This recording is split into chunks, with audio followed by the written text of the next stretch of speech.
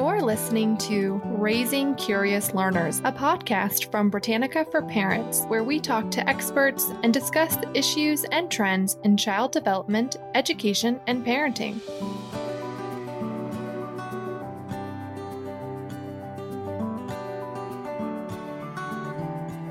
Welcome back to Raising Curious Learners. I'm Elizabeth Romanski, and my co-host, as always, is Ann Getzikowski. So at Britannica for Parents, we have a very strong sense of responsibility for providing accurate information for our families. And you know, one of the reasons we're so picky about the truth is because we're part of Encyclopedia Britannica, and there's this incredible history of 250 plus years of publishing facts. And of course, another reason is that parents trust us, and we have an ethical responsibility to families. Exactly. And recently, on that same topic, families have been really interested in vaccines because of the rollout of the new COVID-19 vaccines, both in the US and in other countries. There's a lot of new information and a lot of misinformation about vaccines these days, so we wanted to invite Sarah Brandt and John Gregory from NewsGuard to help us sort through what's true and what's not. Thank you so much. It's so great to be here. Thank you for having us. So, first we really would like if you could tell our audience what NewsGuard is and what it is that you both do. Sure, happy to. So NewsGuard is a service that helps people avoid misinformation by giving them more context for the news sources that they're encountering online on Facebook, Twitter, Google, etc. So what we do is we have a team of journalists, trained veteran journalists who assess the reliability of thousands of news and information websites using basic apolitical journalistic criteria. So for each website that we evaluate, we assign it to an analyst. They spend hours or maybe days researching the website and reviewing a lot of its content. And then they assess that website using the 9 criteria we use, which are basic questions like, has this source repeatedly published false content? Does this website have a corrections policy, etc.? And then based on how the website fares on those 9 criteria, it receives an overall red rating, indicating it's generally unreliable, or an overall green rating, indicating that it's a generally reliable source. And then to back up those ratings is what we call a nutrition label, which is a thoroughly reported review providing more context for who's behind the source and why it received the rating that it did. So you can think of what we do as similar to fact checking, but unlike a fact checker, our ratings are at the level of the source as a whole rather than an individual claim or an article. And we do it that way because it's more scalable. And we make these ratings and reviews available to users and consumers so that they can benefit from them and avoid misinformation in a few different ways. First off, we have a browser extension called NewsGuard. What it is it's a tool you can install on your browser, whether it's Google Chrome, Firefox, Safari, etc. And when you have it installed, you'll see those red and green ratings show up in your social media feeds, show up in your search results. So when someone shares an article with you, you can quickly see whether it comes from a reliable source like Britannica, which receives a green rating from NewsGuard, or an unreliable source. Sarah, can I ask you to explain what a browser extension is in case some of our listeners aren't familiar with those? Yeah, absolutely. So a browser extension, you can kind of think of it like an app for your desktop browser. So when you go on your computer and you want to go online, you open a window for Chrome or Firefox or Safari, whatever browser you use. And an extension is something you add to the browser to enhance its experience, or your browsing experience. So you go into your browser's extension store and there are all these little add-ons. For example, a really popular one is a browser extension called Honey, which automatically checks for coupons, but also ad blockers are popular browser extensions. So that's what NewsGuard is. That's amazing. And I actually am curious, and it sounds like this may be the case, but when you're talking about sources, nowadays news is coming from sources that you might not have even thought would provide related topics. So do you stick with just the, categorized news or journalistic articles, or is it even like entertainment or anything like that? Or do you have just this wide breadth? Yeah, it's a good question. So,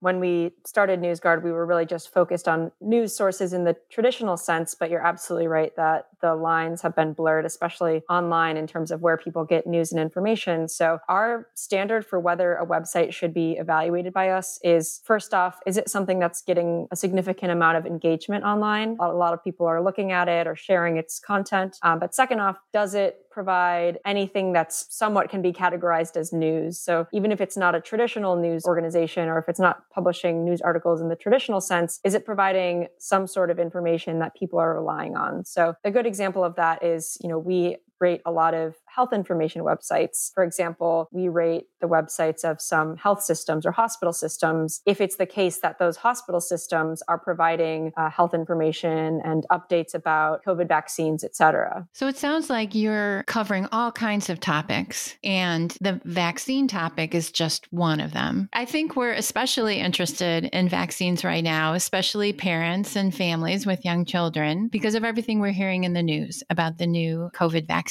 Could you give us an example of one of the myths about the vaccines that you've been tracking? Sure. One of the broader myths that's been spreading since very early in the process of developing COVID-19 vaccines is the false claim that these vaccines could change your DNA. So the first two COVID vaccines that have been given emergency authorization in the US are what are called messenger RNA vaccines. And mRNA carries instructions from the DNA in your cells to make proteins. So the idea is these vaccines will tell cells in your body to make a critical protein in the COVID-19 virus and then trigger the immune system to create antibodies against it if you were infected. That's the same mechanism that works in other vaccines, but without the typical and slower approach of needing a weakened or inactivated version of the virus in order to create that response. But it can't change your DNA. It's not genetic modification. In fact, I've heard this compared to something like Snapchat, where the mRNA delivers that message to your cells, and then once it's done, it disappears rather quickly after it's given your body those instructions. It doesn't linger permanently in your body and do something as extreme as alter your DNA. So myths like this spring up, I think, in this case, I thought it sprung up because misinformation sites were filling a void. mRNA vaccines and medicines have been studied for decades, but they've never until now been approved for widespread use. And people are really unlikely to know how they work offhand. I didn't before we started hearing about these in development. And so these sources can exploit that knowledge gap. They can stir up fear with a false claim like it'll change your DNA, it's genetic modification, because the opportunity is there. They're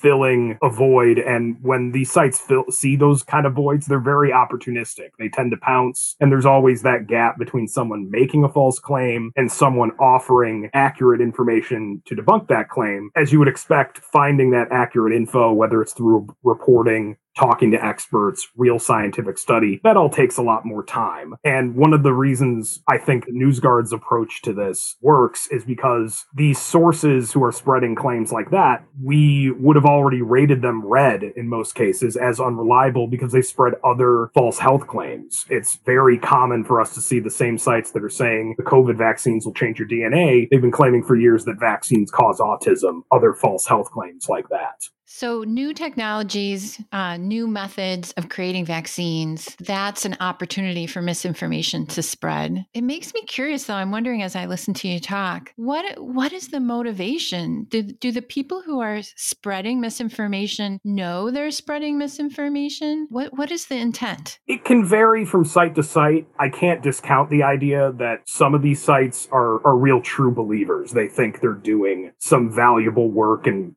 calling out these sort of things. They think there's a real conspiracy there. In other cases, it's as simple as they want clicks. They make their money off traffic, programmatic advertising, things like that. Sometimes it's a more direct monetary transaction. They're selling a product. They might have articles that promote certain supplements under the guise of it being news coverage, and then there just so happens to be a link to their store or a store that doesn't seem affiliated with the site, but in fact has the same owner, and they can make money that way. And then sometimes the misinformation itself is the product. They might have some exclusive content, some subscriber newsletter that you have to pay a monthly fee for, and you're kind of attracted by being let in on the secret. Like if you pay, me 10, 15, 20 bucks a month, I'll tell you what's really going on in the world. In the time that you have worked with NewsGuard, I can only imagine that the amount of misinformation that you have to sift through, vaccine related or not, has just skyrocketed. And so I'm just curious, it's just such a minefield of trying to figure out, what is accurate, what's not, and also make sure that consumers fully understand what they're reading. So I'm just curious, if you can give some background and what have you seen, or when have you started to see so much misinformation flood? Because it's always been there, but I do feel like it's something that has become much more prevalent. I would say on the health side, it springs up when there's that big opportunity. When something is in the news, there's a knowledge gap, a void that they can fill.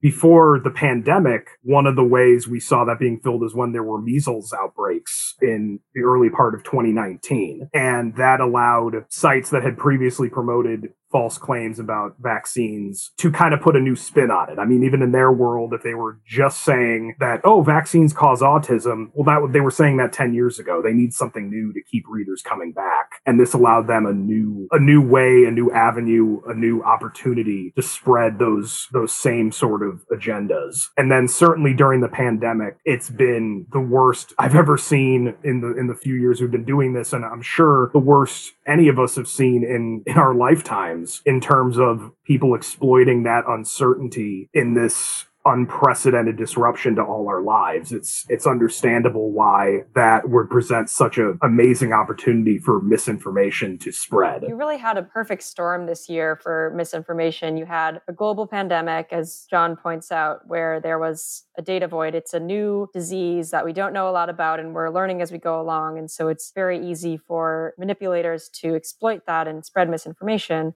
But then you also had a major election cycle where there was a lot of misinformation spread, from both sides of the aisle. And, we see in the past week, there's been a bit of misinformation about what happened at the Capitol. And so it's really just politics and health are colliding this year to create a storm of misinformation and disinformation. So let's look specifically at some of the issues and topics that parents of young children might be especially interested in. There are several vaccine myths that are really relevant to families. And there's one, for example, that you list on your site, a myth that there is a law in Colorado that will force parents into a government-run re-education program if they refuse to give their children a COVID-19 vaccine. Can you tell us about where this myth came from and what families need to know about the truth? So this myth started circulating in June on misinformation sites we previously knew about, as well as social media posts. And the source was a gross misrepresentation of a real Colorado law that dealt with vaccine exemptions. Colorado had the lowest vaccination rate for kindergartners in 2019. Their measles vaccination rate was somewhere around 91%.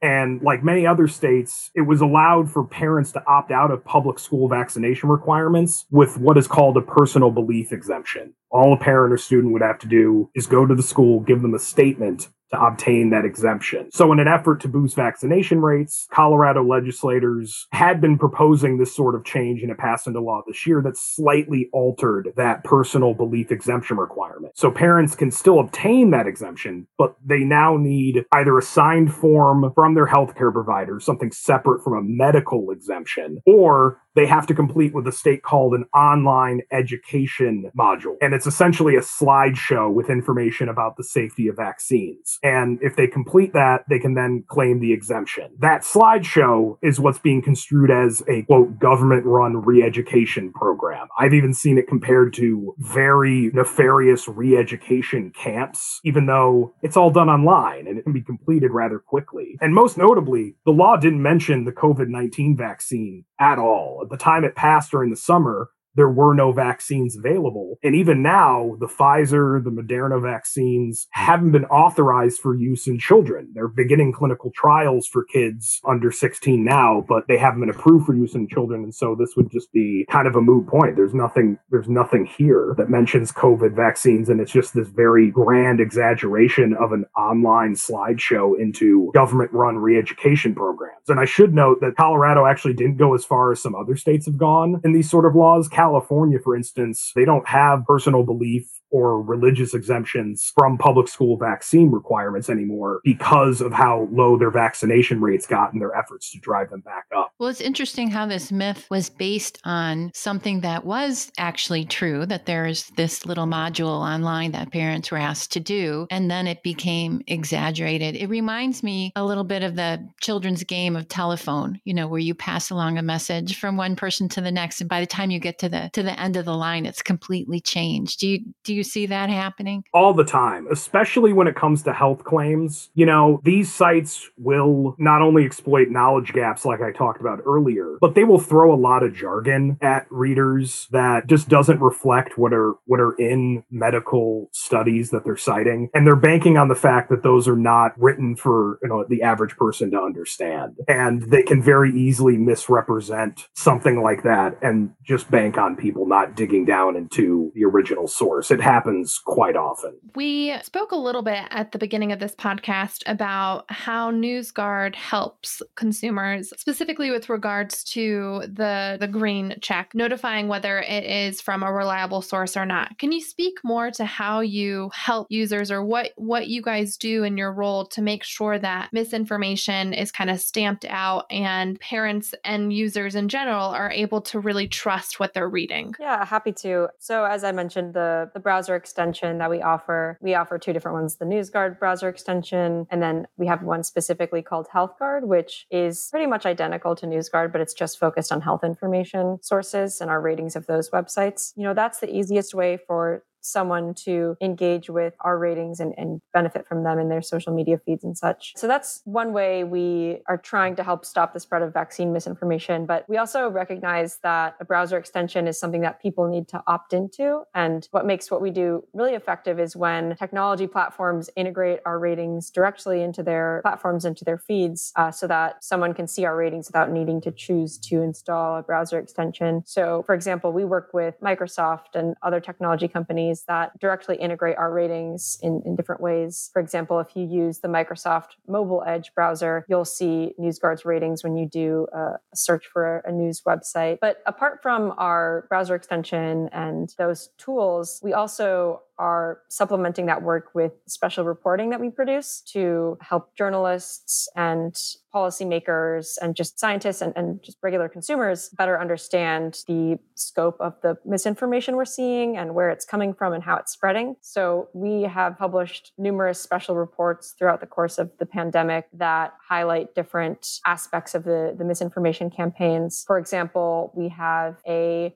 section on our website called our COVID-19 Misinformation Tracking Center, where we are constantly updating that with all of the websites that we've found to publish some sort of false claim about COVID-19 or the vaccines. We have on our website a running list of the major myths that we're encountering related to the COVID-19 vaccines. And we've also done some special reporting that we call our super spreaders reporting, where we look on Facebook and Twitter at the Facebook pages or the Twitter accounts that have a large number of followers. And then we look at which of those accounts are spreading information from some of our red rated websites or some of those false claims about COVID-19 and are amplifying those false claims to large audiences without being checked by Facebook or Twitter. I'm just curious, are some of those super spreading sites outside of the United States? Yes. So some of the websites are, abroad. We operate in the US, we operate in the UK, France, Germany, and Italy as well. When I say we operate in those countries, it means we've rated the news and information websites that are highly engaged in those countries. So we see much of the same things happening in the US, happening in Europe. So in terms of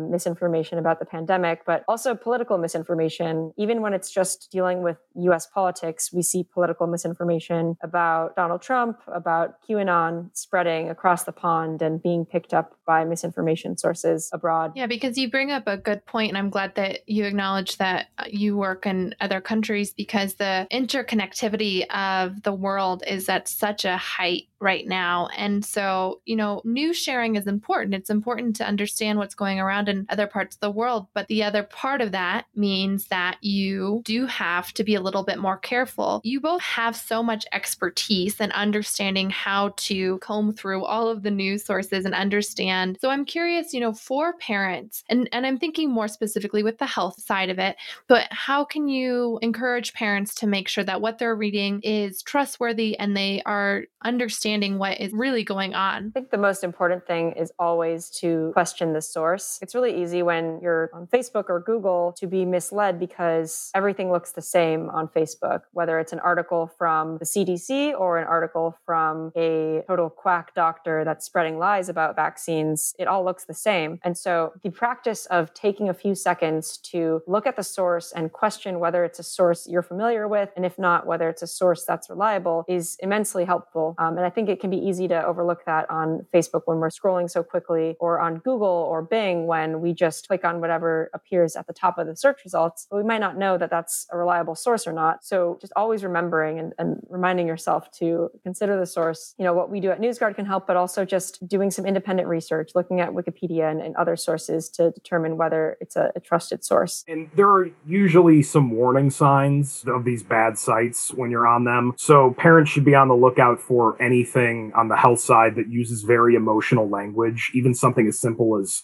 some words in all caps is usually a red flag. And then if they're burying you in jargon, if you're reading it and you're really not getting what the article is trying to tell you, or they're coming up with conclusions that seem too good to be true, they probably are. And it could be that the site is deliberately trying to confuse a parent into seeming credible, kind of lending themselves an air of credibility by, frankly, confusing the reader. And also another red flag is, does it seem like they're trying to sell you something? Is the article about some supplement that, mysteriously there's a link to it on the side of the page, or there's a store that sells that very product? That's a major red flag the parents should be on the lookout for. Mm-hmm. Yeah. And I think John made a really good point earlier when we were talking about this idea of the spread of misinformation being like a game of telephone. A lot of these health misinformation websites really exploit the fact that if we read an article and it says, a study conducted by scientists made this conclusion, it can sound really credible at first glance, but what is that study? Who's conducting it? Is the study being misrepresented? So just remember to not be fooled by the fact that an article claims that some research or evidence exists to back whatever they're stating. I think it's also important to reiterate, a lot of times when you think about the health industry, you almost accept the fact that there's going to be jargon. However, the idea for parents and content written for parents is for you to actually understand what's going on so that you can apply it to your own individual family. So I think the message there is to not accept that when you're reading something that's supposed to be targeted for you, because the ultimate goal is, what does this mean for me? What does this mean for my child and our family? And so if you're not understanding it, then there's clearly something wrong there. So I think that's a crucial piece that you said there. So I appreciate that, John. We're going to take a quick break, so stay with us and we'll be right back. Across America, BP supports more than 275,000 jobs to keep energy flowing. Jobs like building grid-scale solar energy in Ohio and producing gas with fewer operational emissions in Texas. It's and, not or. See what doing both means for energy nationwide at bp.com/investing in America. Hi, everyone. This episode is brought to you by Britannica Premium. With the world and the news around us changing by the second, reliable information is more important than ever. Consider supporting our quest for the truth with a Britannica Premium membership and gain access to over 1 million pages of fact-check content, digitized collections of our first edition, and more. Go to Britannica.com/premium30 to get 30% off your subscription today. Hi, everyone. Did you know that Britannica designed a safe and trusted site that allows kids to be kids? On Britannica Kids, you'll find exciting educational content for all age groups. Go to kids.britannica.com/kids30 to get 30% off your subscription today.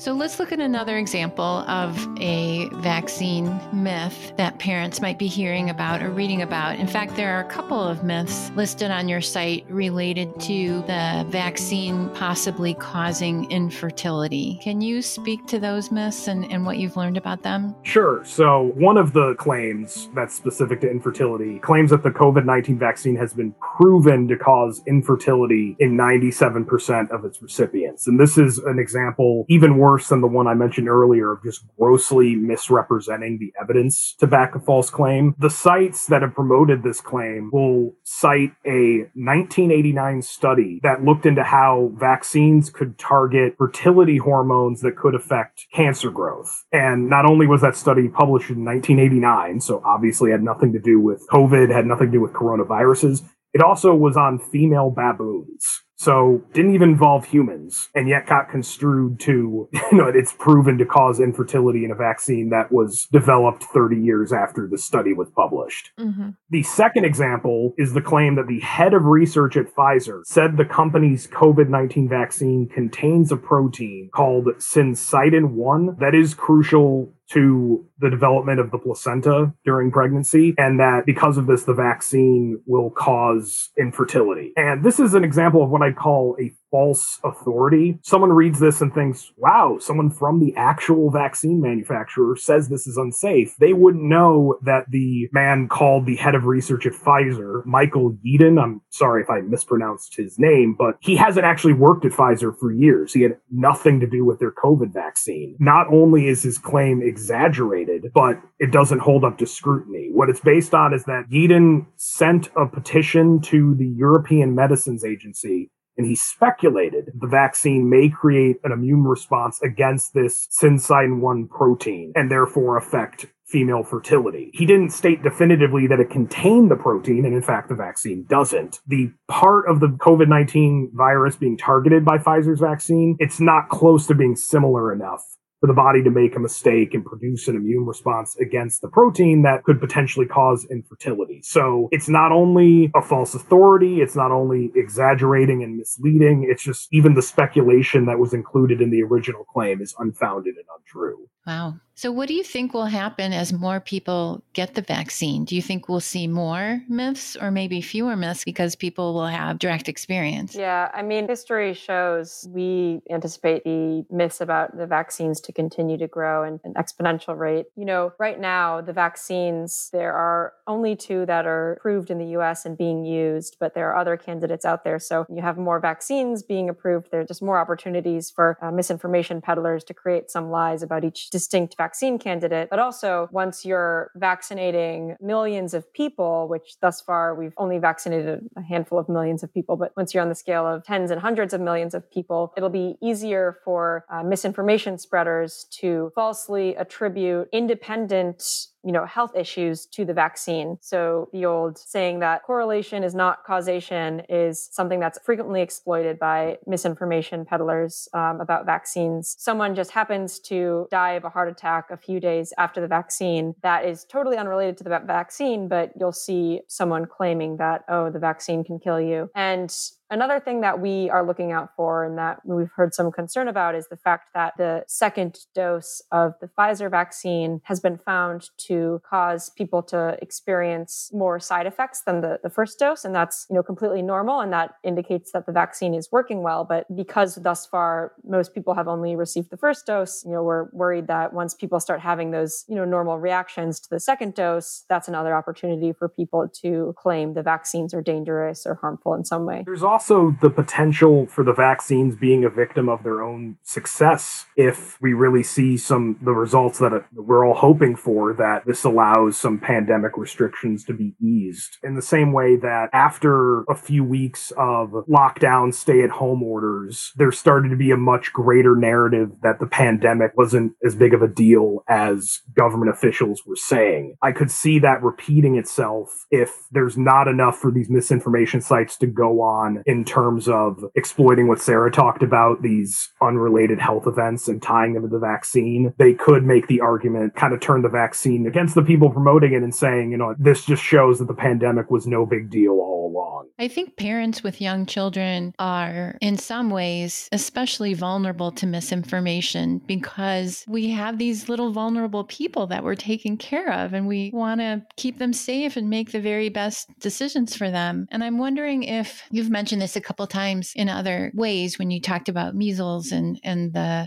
suggestion that a vaccine could cause autism. These are things that were circulating even before COVID. So I'm wondering how you see these current myths kind of fitting into the bigger picture of vaccine misinformation. It almost comes to being like a misinformation Mad Libs. They just insert the new the new event, the new thing into their existing playbook. They're just kind of using the same strategies they've used in the past. In fact, we've found, and this is another way that I think supports NewsGuard's approach at rating at the source level, that a lot of these sources, if you dug back to how they reported on swine flu or the Ebola outbreaks in 2014 and 2015, you would have seen very similar fear-mongering and misinformation around those. So they're really just rolling out the same playbook over and over again. What I think made it more successful this time in terms of getting engagement is just, the unprecedented uncertainty we've all had to deal with. It created an enormous opportunity for these misinformation actors to find a little more receptive audience to these sort of claims. Yeah, and I just want to add to, what Anne said earlier about parents are typically the targets of anti-vaccine narratives because they rightly have concerns about the health of their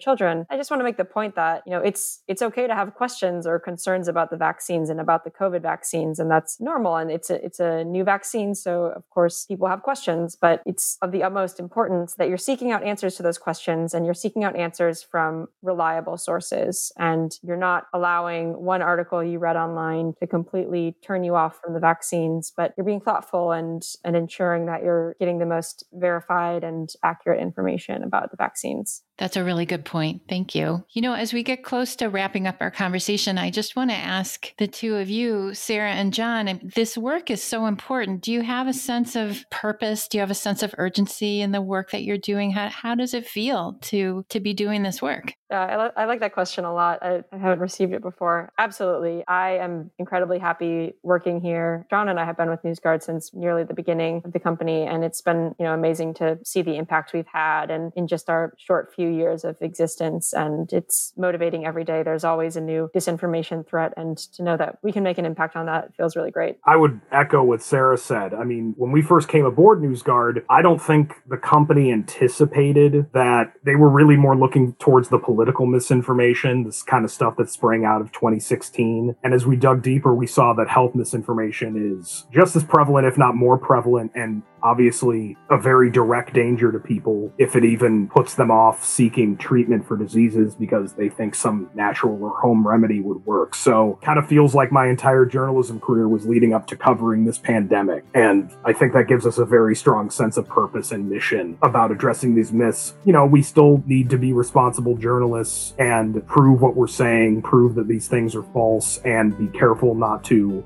overstep our bounds despite the mission that we do have, and report responsibly, which we all do. But yeah, it's something I'm incredibly proud of the work that myself, Sarah, and everyone at NewsGuard has done over the past year. And we're very grateful to you for being on our podcast today, and glad to spread the word about accurate, factual information to the families that listen to our podcast. Thank you so much. Yes, thank you. Thank you so much. It's been a real pleasure. Thanks for tuning in to this episode of Raising Curious Learners. Special thanks to our guests today, Sarah Brandt and John Gregory, for teaching us about digital misinformation and helping us to dispel some of the rumors surrounding the COVID-19 vaccines. In light of the unfounded anti-vaccination media that's been released in recent months, NewsGuard has decided to make the HealthGuard browser extension free starting January 25th until the end of June, in order to empower people to make informed decisions surrounding their health and treatment without falling prey to false facts. I'm Elizabeth Romansky, and my co-host is Ann Gatzkowski. Our audio engineer and editor for this program is Emily Goldstein. If you like this episode, make sure to subscribe on Apple Podcasts, leave us a review, and share with your friends. This episode is copyrighted by Encyclopedia Britannica Incorporated, all rights reserved.